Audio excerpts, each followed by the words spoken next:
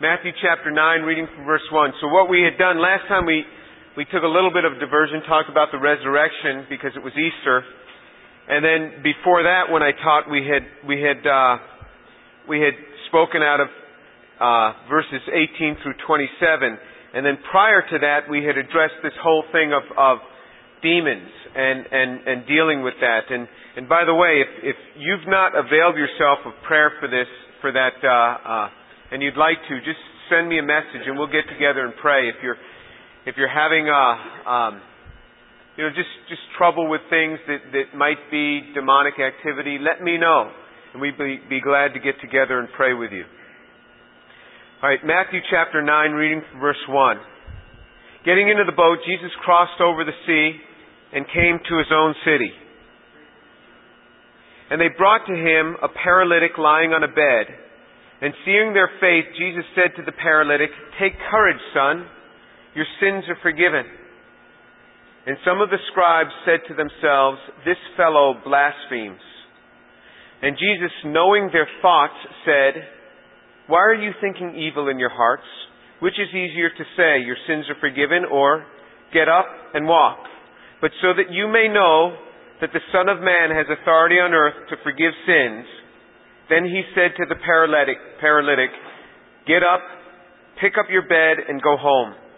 And he got up and went home. But when the crowd saw this, they were awestruck and glorified God who had given such authority to men. This account in Romans chapter 9, verses 2 through 8, is also talked about in the Gospel according to Mark and the Gospel according to Luke. So both of those Gospels reference the same account. And you see that Jesus sees this man, he sees this paralytic, and he turns to him and says, "Son, your sins are forgiven."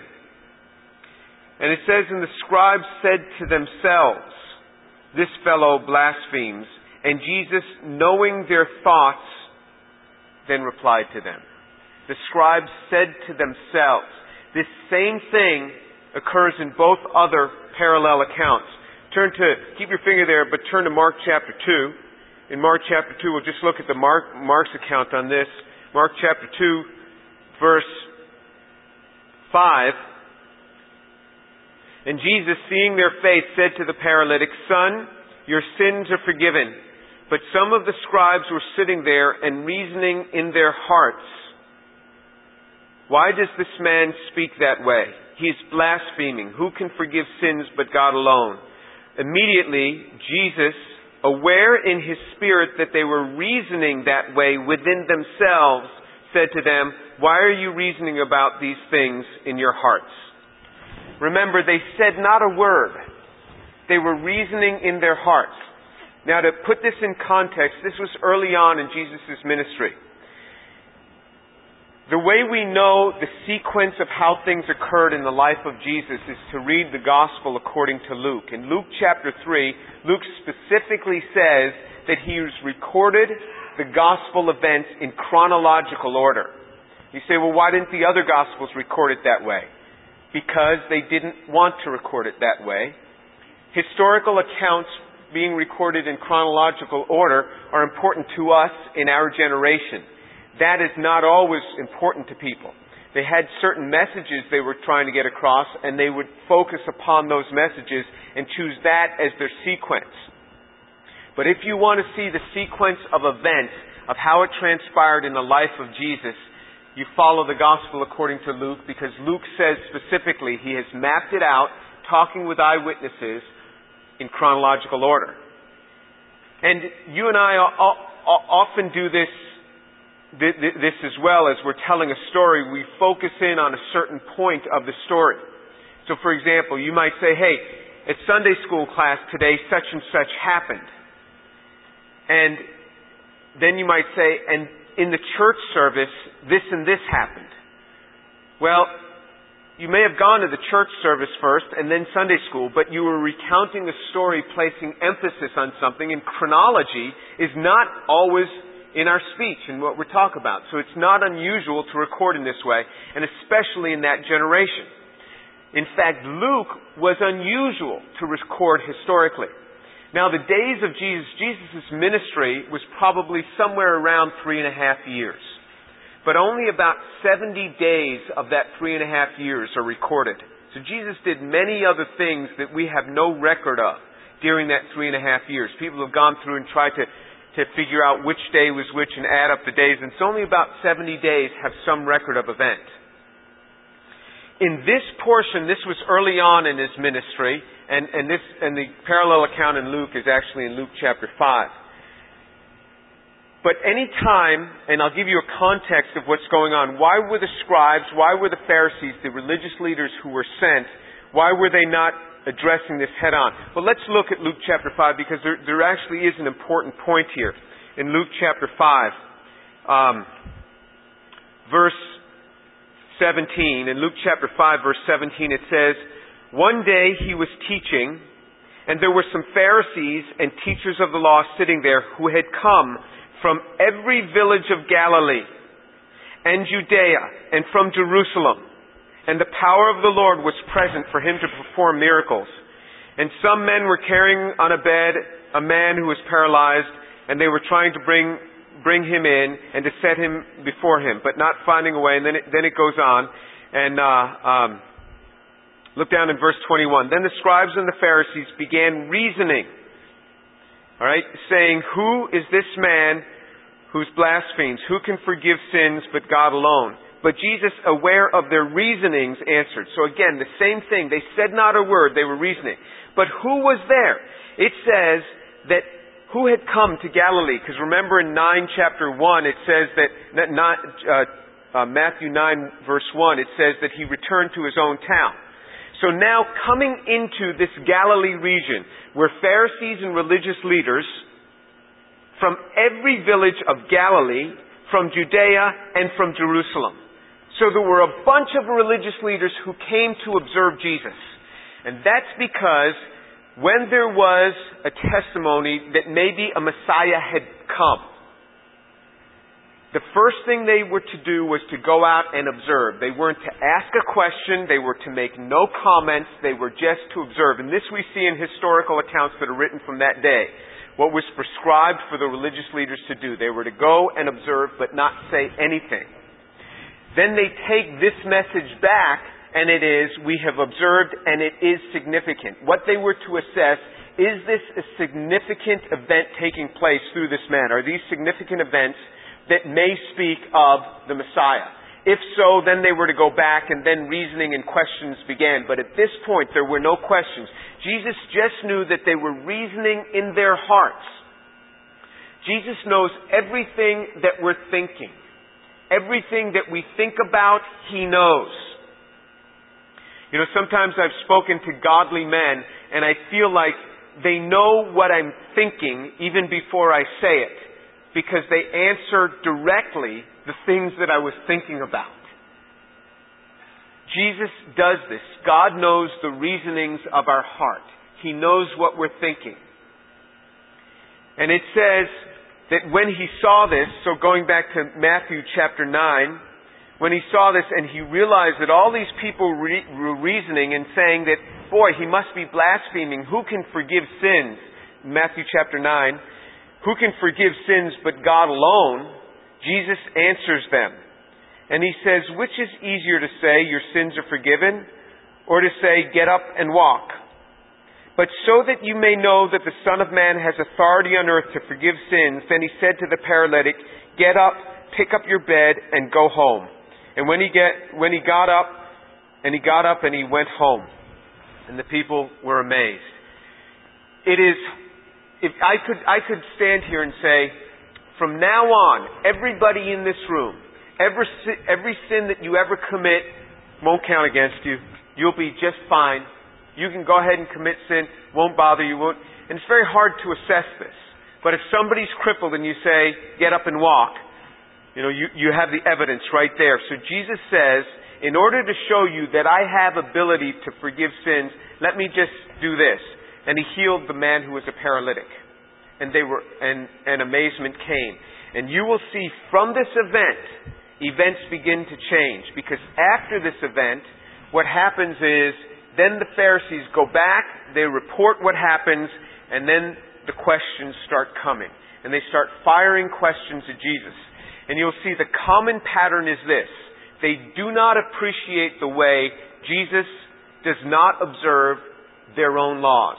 So what happened in Israel, you had the scriptural law, the law of Moses, but then you also had what was called the Mishnaic law. Around every law of Moses, the 613 commandments of Moses, they built several Mishnaic laws, sometimes over 1,000, like around the Sabbath. And Jesus would never observe those Mishnaic rules. And to this day, those are the same laws that they observe. He would never obey those rules. And they figured if the Messiah comes, he must want to obey the rules of the rabbis. He never did. But he perfectly obeyed every one of the rules of the 613 commandments. A Jew today cannot observe all the 613 commandments because more than half of them revolve around temple worship. And since there is no temple and there is no sacrificial system around the temple, there's a bunch of them they couldn't observe. But what the scriptures also make clear is that if a Jew fails in one of those commandments, he's guilty of them all. It is really tough to live under the law. And I thank God that we don't have to, that Jesus fulfilled the law. Now let's look in verse 9 of Matthew chapter 9. Verse 9. And Jesus went on from there, and he saw a man called Matthew sitting in the tax collector's booth. And he said to him, "Follow me." And he got up and he followed him. Then it happened as Jesus was reclining at the table in the house, behold, many tax collectors and sinners came and were dining with Jesus and his disciples. And when the Pharisees saw this, they said to his disciples, "Why is your teacher eating with tax collectors and sinners?" But when Jesus heard this, he said, "It is not those who are healthy who need a physician, but those who are sick. But go and learn what this means. I desire compassion and not sacrifice, for I did not come to call the righteous, but sinners." There's a parallel account to this in Mark chapter 2, same account, and this is indeed Matthew's home. Matthew, the guy who wrote this Bible, this chapter, this gospel, is recording his own conversion experience. He was a tax collector. If there was anyone who was considered unsavable, it was the tax collector. Because the tax collector worked for the Roman government, but he was a Jew. Because he knew how much Mr. Cohen made and how much taxes to extract from Mr. Cohen. Because if there's one thing that Jews know, they know how much money the other Jew makes. That's just something we're good at. All right? This is something that we know about. My kids are always wanting to get from me my salary. Always, and this is very normal in a Jewish home. This is what happens. But this is why they got Jews to be the tax collectors. But the Jews were allowed to extort money for themselves. The tax collectors always extorted more from a portion for themselves. And they were allowed to do this. And I don't remember what the portion was, but it was quite significant. It was something around 20%. In addition to what they had to give to the Roman government, they could extort for themselves. So these guys were really quite wealthy. And he looks at him sitting in the tax collector's booth. And he says, "Matthew, follow me." Now Jesus had given, you will see this same word that he gives, "follow me," to others that end up not following him. Not everybody took him up on this. But Matthew did. And Matthew ended up having the zeal that many new believers have. You know, many new believers have zeal that that us older believers have to take hold of. Many new believers have to take hold of this same sort of zeal. Many older believers have to take hold of the zeal that new believers have. And what he did is he invited all his friends. If you look in the Mark account, it's very specific that they came into the home of Matthew, who is also called Levi. When Jesus is sitting in the home and there's all these tax collectors and sinners coming, these are all Matthew's friends. He's inviting all the guys he knew. And this is good. new believers should be drawing in their old friends and inviting them in. Interestingly, it says that Jesus, that sitting with Jesus, we're all also His disciples. We're sitting with Jesus. It says in verse 10, and with Jesus and His disciples. So with Jesus were His disciples. This is a good sign. What does this mean? It means that when you get saved and you want to share with your old friends about Jesus, and you want to sit and converse with them, it's not a bad idea to have other believers with you.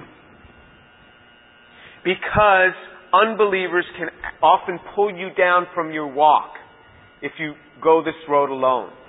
So for example, some unbelievers will say, well, I want to go back. Oh, thank you so much.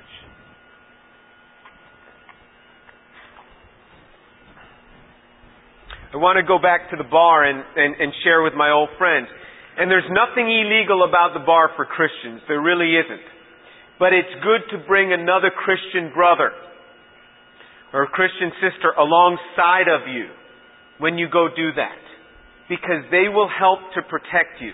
You will respond differently when you have other believers along your side. And Jesus did this sort of thing, always surrounded by disciples. Now there were occasions where Jesus was alone. Like with the woman at the well in John chapter 4. He happened to be alone sitting at the well when the woman walked up. And He didn't say, well, I can't talk to you because none of my disciples are here with me. He began to talk with her. But when you go and you start sharing with your old friends, which I encourage you to do, keep doing it. And you invite them in, have other believers around you. Jesus did. And Jesus made a point of reaching out to the tax collectors and the sinners. And Matthew, these are all the friends he had. Remember, he hadn't been a disciple very long. He just received the Lord. And so who's he going to invite to this party? He's got his tax collector friends, his sinner friends, and he invites them in. And this is a good thing to do. You know, very often we think, these people are going to feel really uncomfortable being around Christians. Well, let them feel uncomfortable a little bit. Let them hear the gospel message. Let them sweat a little bit. This is good for them. Nothing wrong with that. I mean, it's happened to all of us. And Jesus goes and starts sharing with them.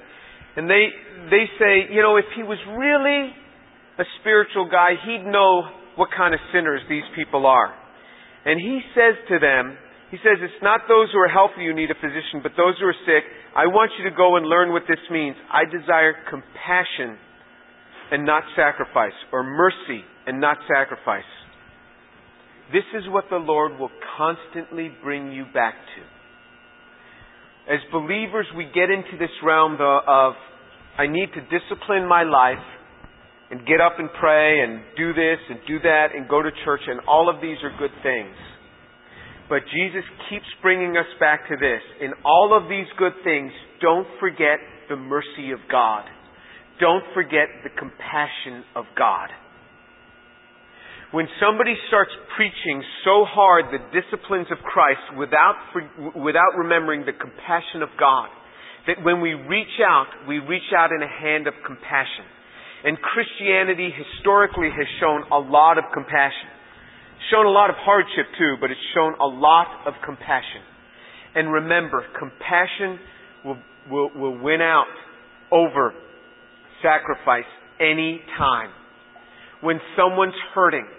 There was an incident even in the Old Testament when Aaron's sons offered up strange fire in the temple. And God struck their sons dead. Aaron's sons dead for offering up this strange fire in the temple, in the tabernacle. Then Moses got on Aaron's case that same night and said, why didn't you go and light the fire in the temple like you were supposed to? And Aaron turns to Moses and says, I just lost 2 sons today. And that was enough. Moses then understood. Even though Aaron was specifically to do a certain duty every night, he said, how can I do this? I just lost 2 sons today. And God well understood. Compassion is what Christ will constantly be drawing us back to. And there is this tendency that as we move out in this zeal for the Lord and in discipline for the Lord, to squash other people down around us I have this tendency. And God continually draws us back to this point. Remember to show compassion and mercy on those who are hurting. Remember to show compassion and mercy.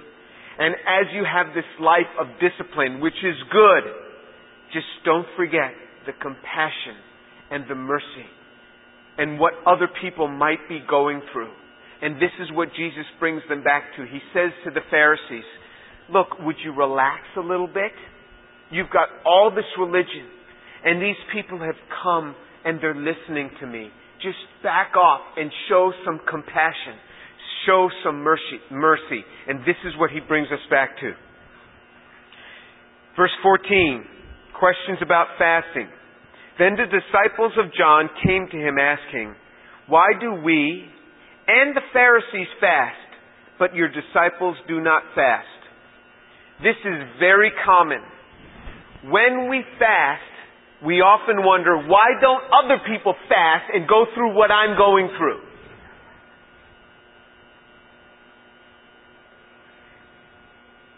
Even John's disciples got together. This is quite an alliance.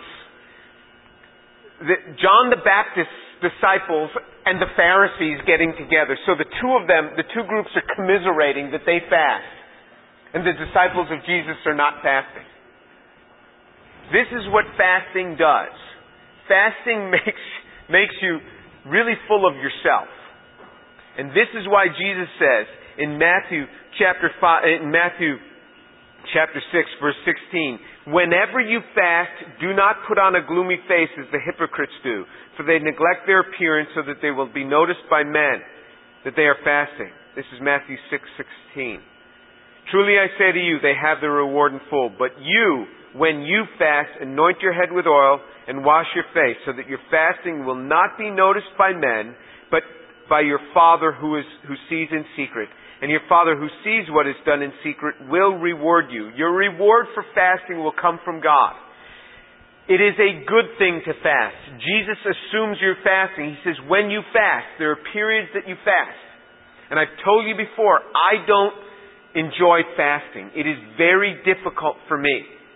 And some people say, I don't have much trouble fasting. Well, you and I are different. We are just different because it just tears me up to fast. But I do it.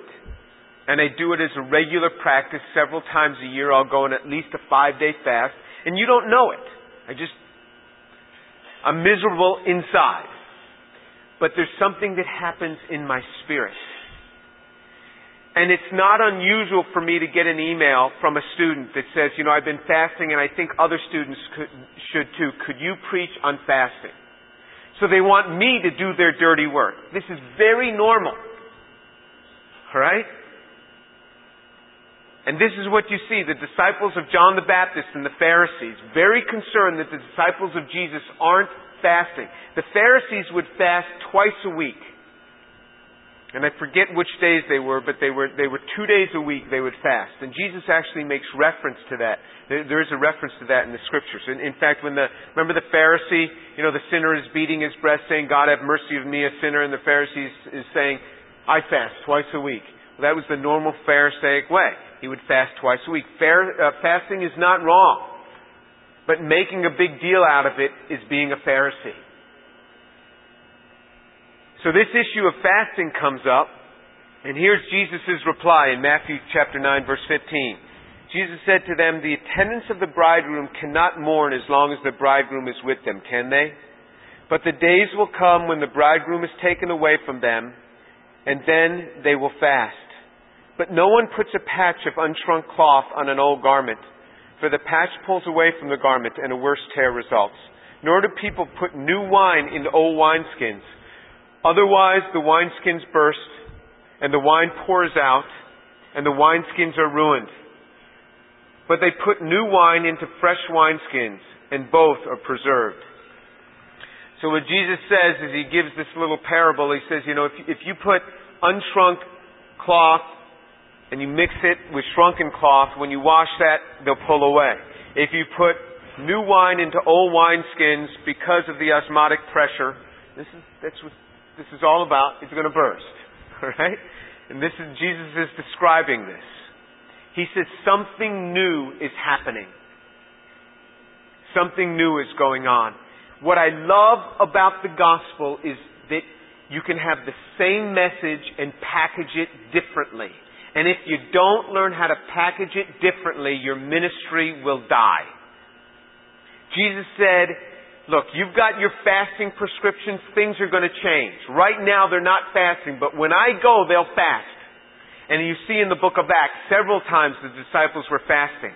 But you've got to allow your ministry to change with the dynamic of life. I was recently asked to be on the board of a certain ministry. And I went into that boardroom, and the reason they asked me is they thought that I knew how to relate to young people. And the way I relate to the young people is I tell them what they ought to do. You know, and I'm right. I know what I'm doing. Don't worry. You just listen to me and you'll be all right. But I sat in this boardroom, and I knew that there were going to be some problems because everybody was old. Everybody in that boardroom was older than me. And this is a wonderful, wonderful ministry. But they were beginning to lose touch with people. They still sell their ministry material on tapes. You know, tapes. Just in the last 6 months, did they get some on CD? You know, we're talking about a ministry that's very near death. If this is happening, they're in a coma right now. You have to learn to change things, and you will see with other ministries. And I've seen other ministries before too. I was invited to this ministry overseas once, and they were having this youth conference. 5,000 youths in this Indian youth conference were coming to hear me speak. They invited me to come in and speak. The day before I left for India, they sent me a sheet of what they wanted me to speak on. It wasn't just, we'd like you to speak on such and such a topic. It was, these are the topics we want you to speak on. These are the verses we want you to use. And I was like, why don't you just tie my hands behind my back, tie my feet, and put a choker around my neck? Just put a little machine to move my mouth. I got in this room with these guys, very godly men, but there was not one of them less than 60 years old. This was a youth conference. And they were losing touch with people. They said, we used to have 15,000 assembling for these meetings. Now we've only got 5,000. And I felt like saying, I'm amazed you have more than 5. In India, there's a lot of people. You know, lots of people come. But the restrictions there, and never allowing the ministry to move. And I would listen to their stories. Well, this is the way we used to do it. When did you do this? In the 1940s, this is what we would do. We would stand on the back of the cart, and we would open the Bible and begin to preach. One guy would play a guitar, people would look, and we would preach. And that's fine, there's nothing wrong with that, but the dynamic of life begins to change. And Jesus is saying, you can't take your old stuff and fit it into my ministry. It's going to have to change. You've got to begin to change the way you do things.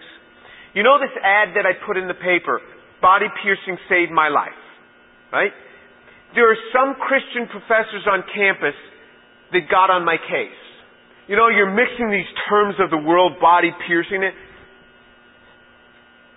Lighten up. I mean, I'm relating not to professors. I mean, professors aren't supposed to read the Thresher anyway. I don't read the Thresher. I don't. That's just a cellulose rag. I don't read that thing. But this is...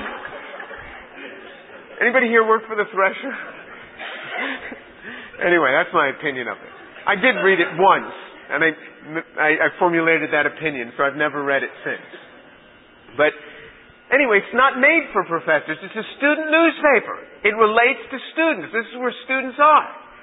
And so, body piercing saved my life. And so, people get their bodies pierced, and so it might draw somebody in. But this is their attitude. That, oh no, what do you want me to do? Well, I like the way I do it wrong better than the way you don't do it at all. How's that? God does things differently. And compared to the Scriptures, you like that, Tiffany? Okay.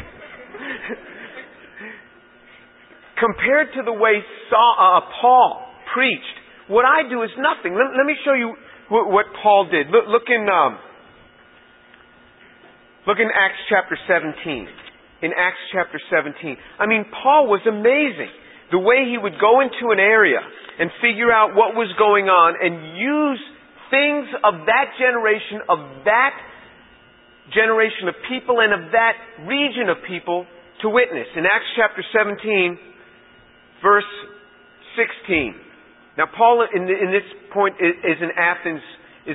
And now Paul, while he was waiting for them at Athens, his spirit was being provoked within him as he was observing the city full of idols. I mean, this is wonderful. I mean, here is Paul the Apostle, and he's seeing all these idols being carried around, and wherever you look, there's idols, and his spirit is being provoked within him. He's like, let me at him.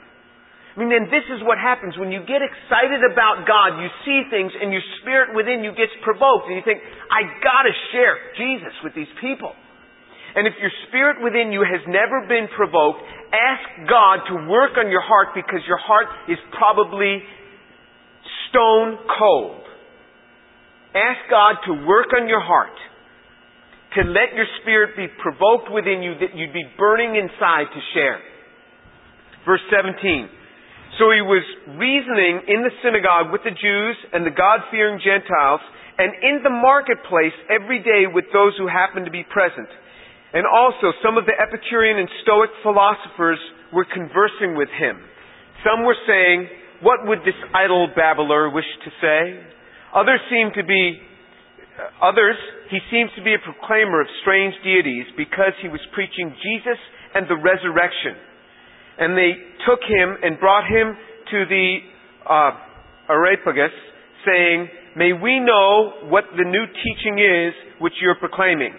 For you're bringing some strange things to our ears, so we want to know what these things mean. Now all the Athenians and the strangers visiting there used to spend their time in nothing other than telling or hearing something new. Alright, so this is the scene. What is Paul preaching? It says in verse 18, the end of it, preaching Jesus and the resurrection. The message is the same. We preach Jesus, the resurrection, we preach judgment coming, we preach the sin of man and salvation through Christ. This is what we preach. The message remains the same, but the package needs to be different. You say, well, what do you mean the package is different? Look how Paul packages this for these people. Verse 22. Paul stood in the midst of the Areopagus and said, men of Athens, I observe that you're very religious in all respects. For while I was passing through and examining the objects of your worship, I also found an altar, and with this inscription on it, to an unknown God. Therefore, what you worship in ignorance, this I proclaim to you. Do you realize what Paul did? Here's all these statues up on these altars, on these little pedestal altars. And there's one that has no statue on it, just the altar. And there's a little inscription that says, to an unknown God. You see that one? Let me tell you about that unknown God. I mean, you talk about mixing things of the world with the message of Jesus. Body piercing saved my life is nothing compared to what Paul did. You know, this wasn't in the Bible. We would say that was really bad. Paul never should have done that. I mean, Paul did it. I mean, he's the man. He did it. Look what he did. He packaged this thing for those people of that generation.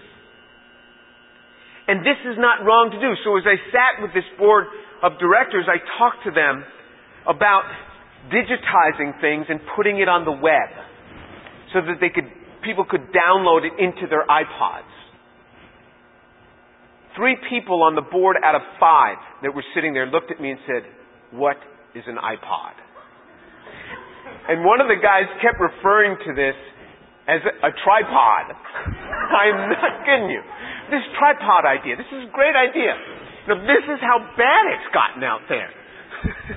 It's really rough out there in the world. When I get out there, I got to come back here to be with sane people again. This is my haven. And so I told them about tripods. What you have to do with tripods. People carry these tripods around their neck. They talked about, free downloads, just free, and people could get, these podcasts just right on down. So they wake up in the morning, I said, look, young people don't always have time in the morning. They want to wake up and pray and read their Bible, but the reality is they don't always. So if they could just grab their iPod and stick it in their ear, and on the way to class have a 10-minute great Bible teaching. Because this is a great Bible teacher that they're asking me to be on this board. I mean, a great Bible teacher. The best Bible teacher, I think, that I ever listened to. But I said, just give it to free podcasts right in their ear. So within 10 minutes, they're getting just this tremendous meat. Oh, this is a great idea. You've got to just package it differently. It's not wrong. It's good. And they think that young people today don't like expository teaching. Expository teaching is where you just take the Word of God and you go verse by verse and you just work through it. So they love it. They love it. It is just that they want to see how it relates to their life. So once you finish your expository teaching, say, now this is how it relates to your life. Oh, okay. Now I get it. That's all I want. Because it's a generation where things come very quickly. The typical Nike commercial. Say to my kid, what was that? Dad, that's Nike. Oh, yeah, that was Nike. I didn't even know what they were talking about. But that's the generation. It's just this different mode of learning. It's very quick. You just fire it at them, and then you're out of there. It's like this terrorist comes in the night, boom, bang, they're out. But you get this information. This is what you have to do with young people, and they loved it. And there's hope for that ministry because they're willing to pick this up. And this is exactly what Jesus is talking about. It was packaged differently. The message is the same. The message never changes because the heart of man is desperately sick. And everybody needs salvation, and there's only one way, and that's in Jesus Christ and in Him only. And sin infects our hearts terribly. And there is only one way out of it, and that's Jesus Christ, who has died in our place and risen from the dead. What did He preach? The resurrection. The resurrection. And after He got done talking to these Stoics, He started to speak with them about the resurrection. And when they heard the resurrection, they scoffed at Him. It says, look in Acts chapter 17. In fact, let me show you one other incident of this. He says in Acts chapter 17,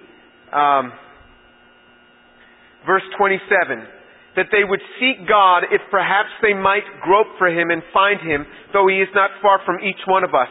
For in Him we live and move and exist, even as some of your own poets have said, for we also are His children. Being then the children of God, we ought not to think that the divine nature, and he goes on. Look what he does. He quotes one of the Athenian poets who says, we also are children of God. He quotes that poet, puts it in the Bible, an Athenian heathen poet. He takes his line, let's say taking something from, the Beatles, and sticking it in the Bible. That's what he did. He used that quote as a springboard for his gospel message. You see what he did? It's okay to do that sort of thing. It's okay to do that. As long as you put it, you don't forget the message. And then he goes on in verse 31. Verse 30. Therefore, having overlooked the times of ignorance, God is now declaring to men that all people everywhere should repent, because He has fixed a day in which He will judge the world in righteousness through a man whom He has appointed, having furnished proof to all men by raising Him from the dead. Look what He did. He hit the points of repentance, of judgment, of raising from the dead. Now when they heard the resurrection of the dead, some began to sneer, and others said, we shall hear you again concerning this. So Paul went out of their midst. but some men joined him and believed. And that will be the truth of our gospel message. Some will sneer, some will say, well, I'll come back again and hear another time, but some will believe. We can package it differently, but that's the message. You can't put old wine, you can't put new wine in old wineskins, you can't mix cloths. Jesus said, we got something new here. We're packaging it a bit differently, but the message remains the same. Let's pray.